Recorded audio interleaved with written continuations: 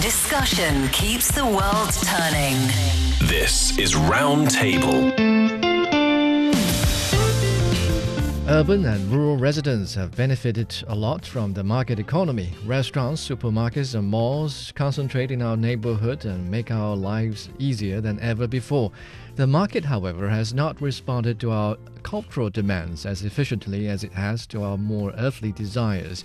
The development of cultural spaces therefore hinges on more targeted initiatives, at least for the time being. Hello, I'm Laiming, and you're listening to Roundtable. Today, with my colleagues Niu Honglin and Xingyu, we take a look at some good examples of community building in the cultural aspect. And first thing on the list, what does the typical cultural space look like? The first thing that comes to my mind would be a community library. Well, I brought my son to borrow some books, and there he had some pretty good interaction with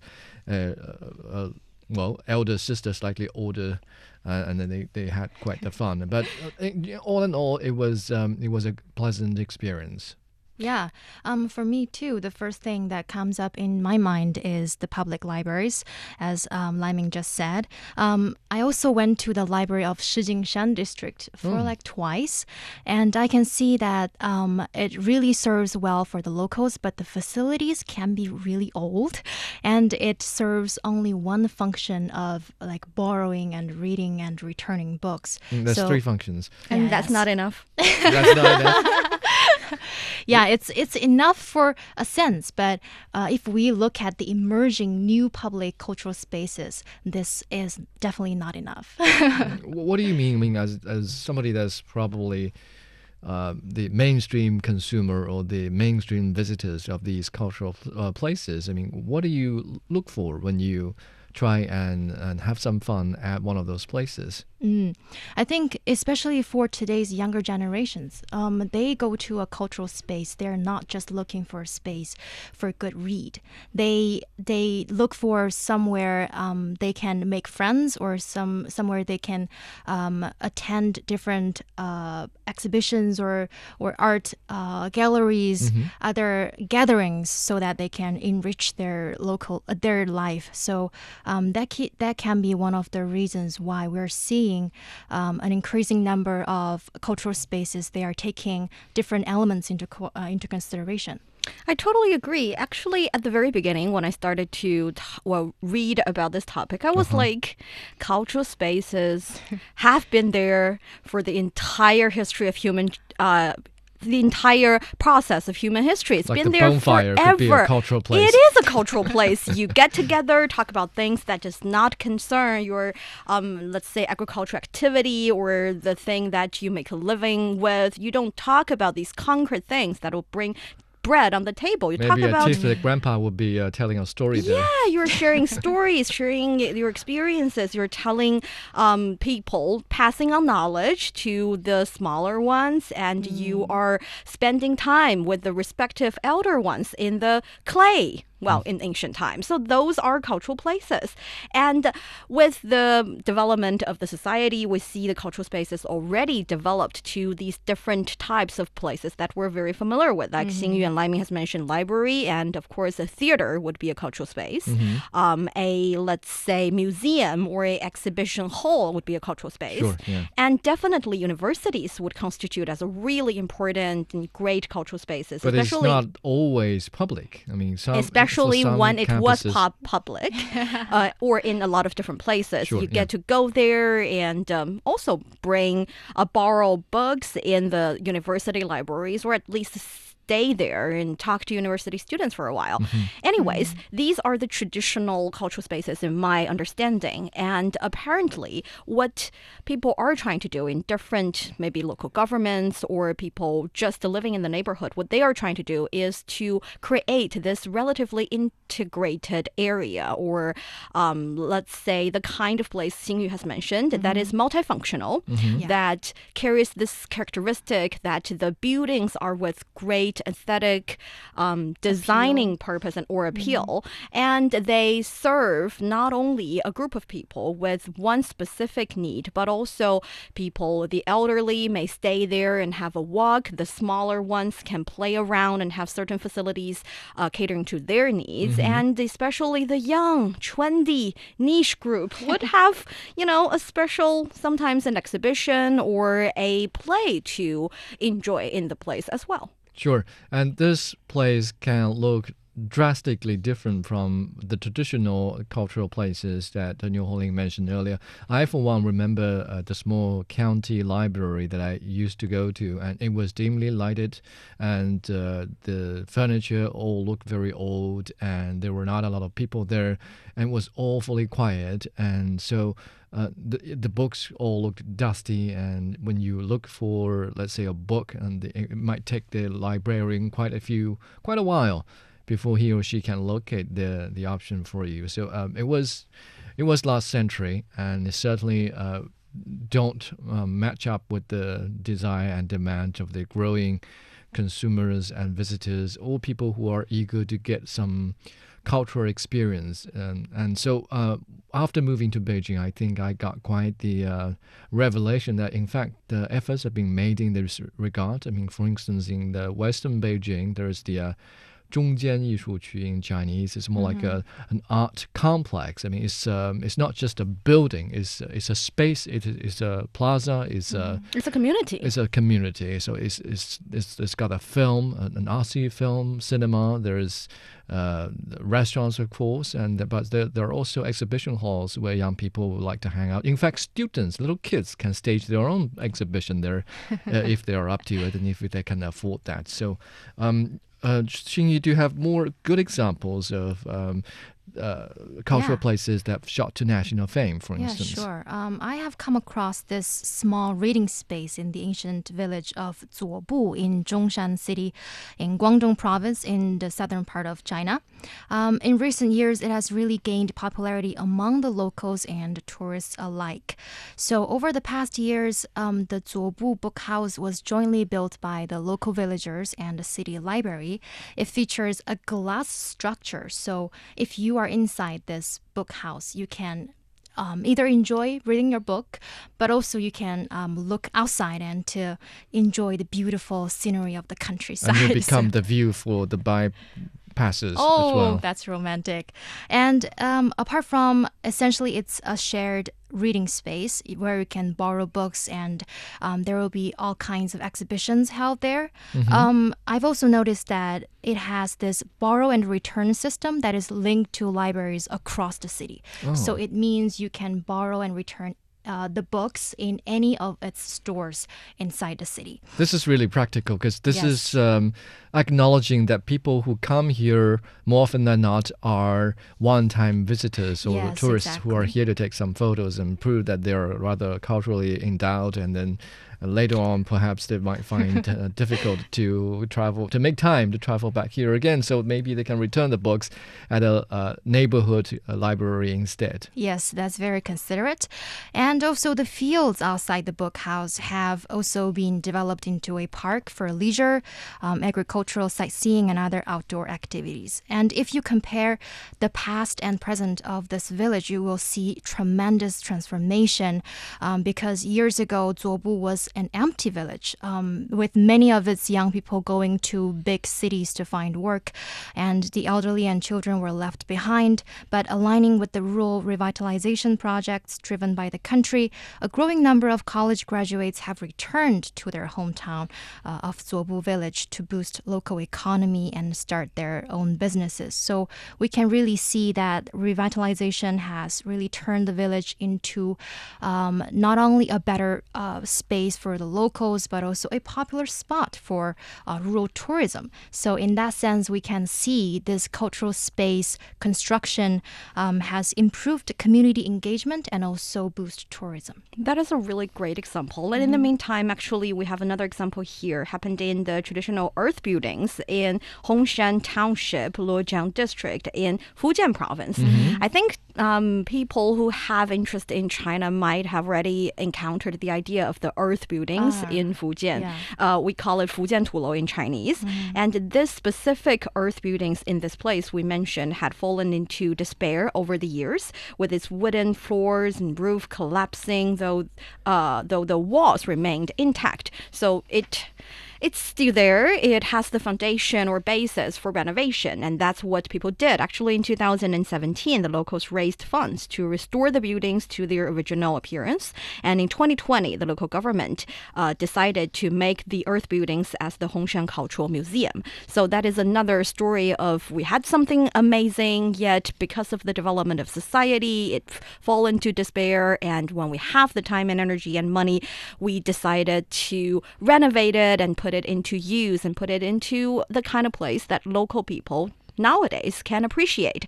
And this, I think, is one of the kind of cultural spaces that's happening all around China. That is, we had the resources, we had a certain type of love to certain past site or even historical heritage, and we decided to do something about it. And another really impressive type of cultural space is the kind of cultural spaces or communities that is purely designed out of thin air and constructed based on great design and imagination. I am talking about the ones, a great example would be the Anaya area. If you're familiar with it, it is a place that's, well, it is, again, a community that's in Qinhuangdao area. Right.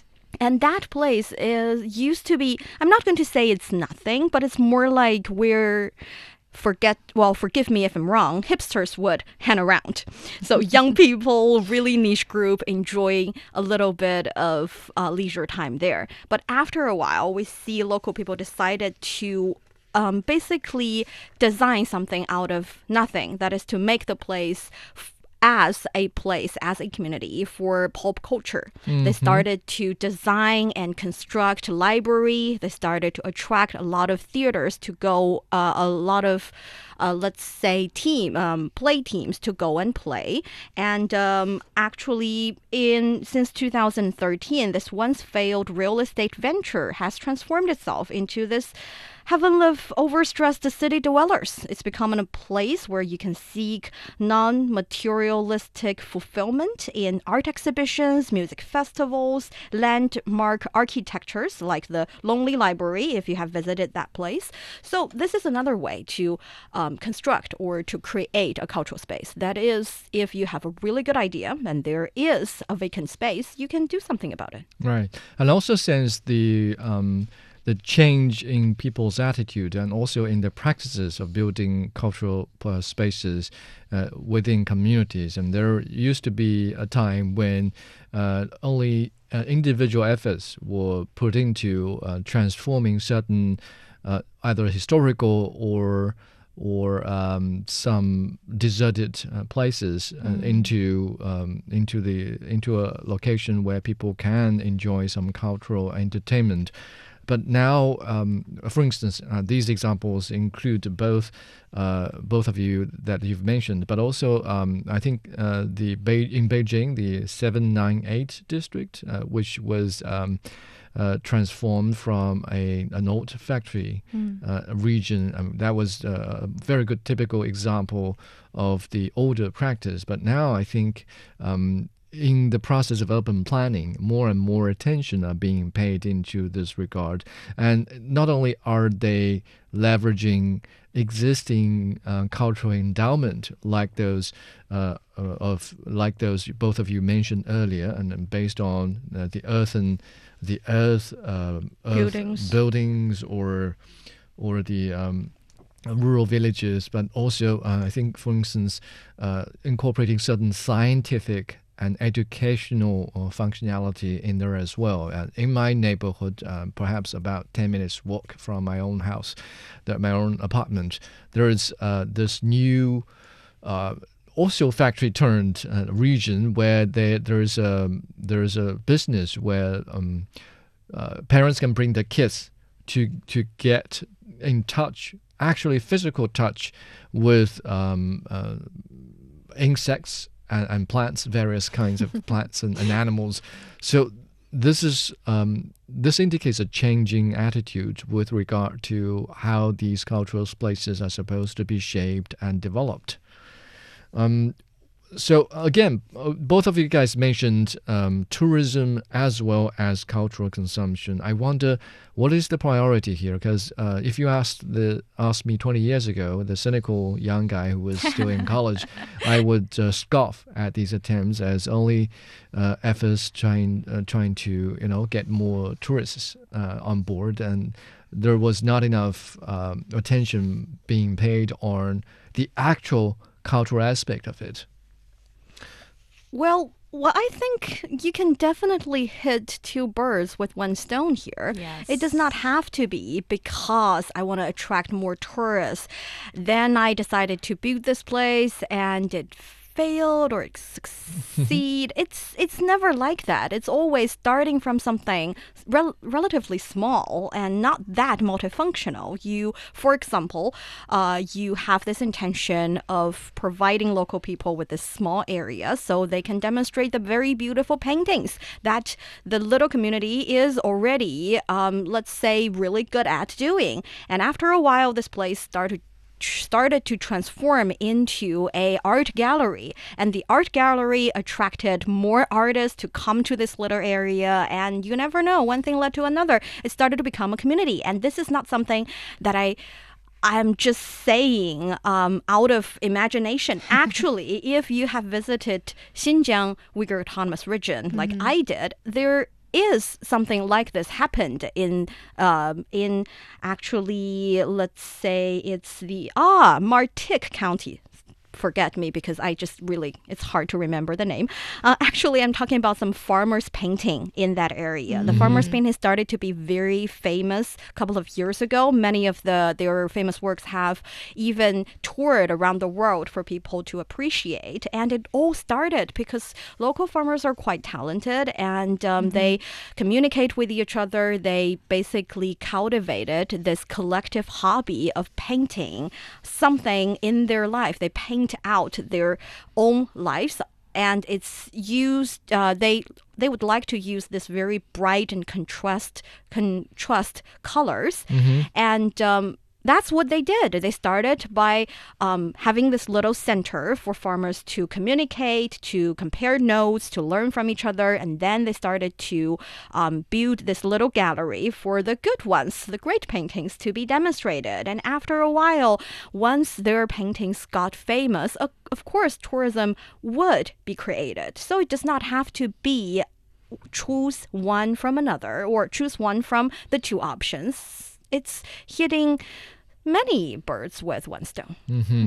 When we talk about the existing cultural spaces, I mean, more often than not, it's hard to have them built to begin with. But then after they're already there, there's the difficult question of how do we maintain, how do we keep them running? I mean, the good library that I talked about earlier on the show was in the neighborhood. It was about 15 minutes walk, even with the toddler by your side. So it's quite accessible, but it's not accessible.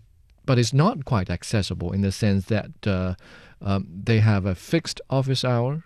Like when your kids are supposed to be in school, they will be in business, and when your kids get off, when you want to bring them, for instance, to spend about 2 hours at night reading to him, and then have him enjoy the moment. Sorry, the office is closed, and the library is closed. It often is the case. I mean, cultural spaces, I mean, except for some extraordinary examples that are quite profitable and influential at the same time, most of these cultural spaces are located in relatively obscure spots, given the element of rent. So they're relatively obscure, and then more often than not, they are not profitable. So the staff are not necessarily very well paid. So, given all the factors here, I mean, more often than not, these are perhaps civil servants, or just people are in it for the stable job. They're not in it for the overtime. You know what I mean.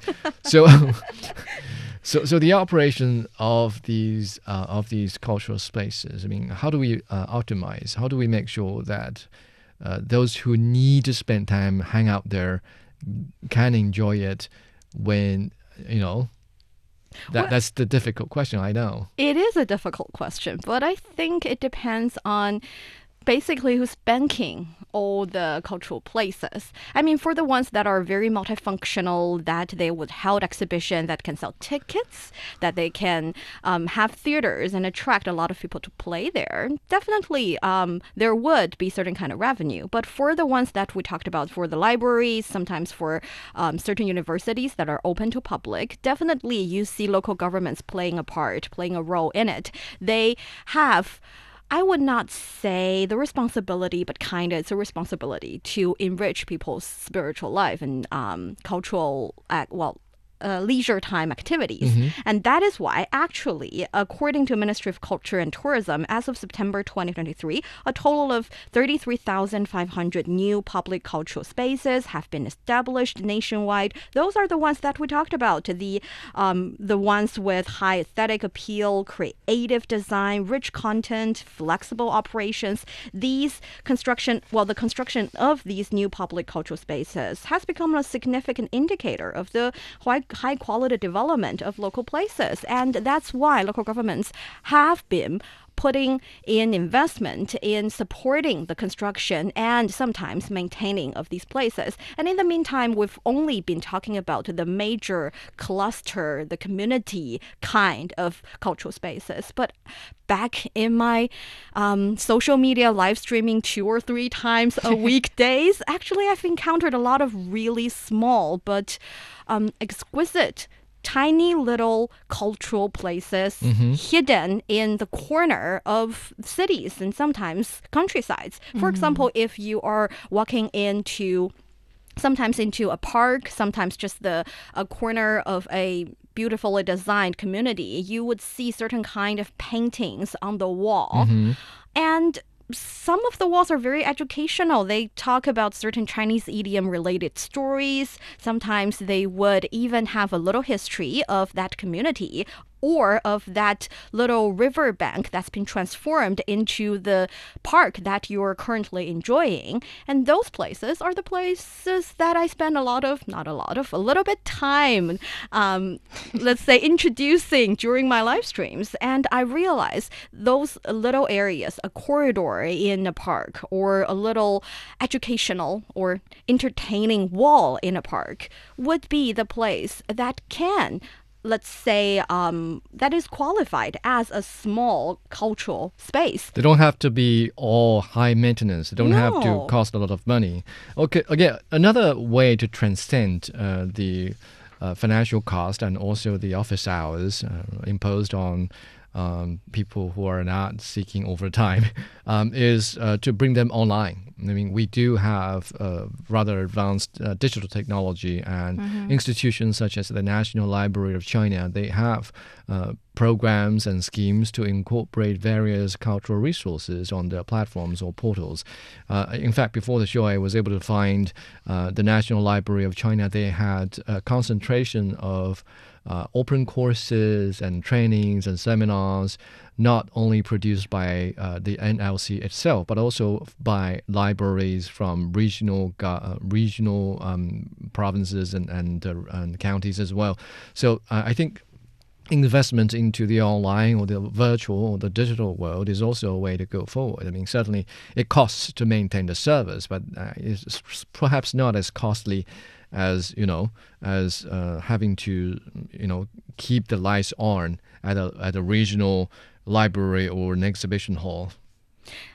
Also, actually, I feel like when it comes to cultural spaces, one thing that we didn't have a chance to discuss is that cultural spaces are, in a lot of situations, multi-ethnic or multicultural. It is a place for us to learn about cultures in, for example, other ethnic groups or cultures that we are not familiar with, which is why having these places would allow people to have a chance to, I'm not going to say broaden your horizon, but that is a fact.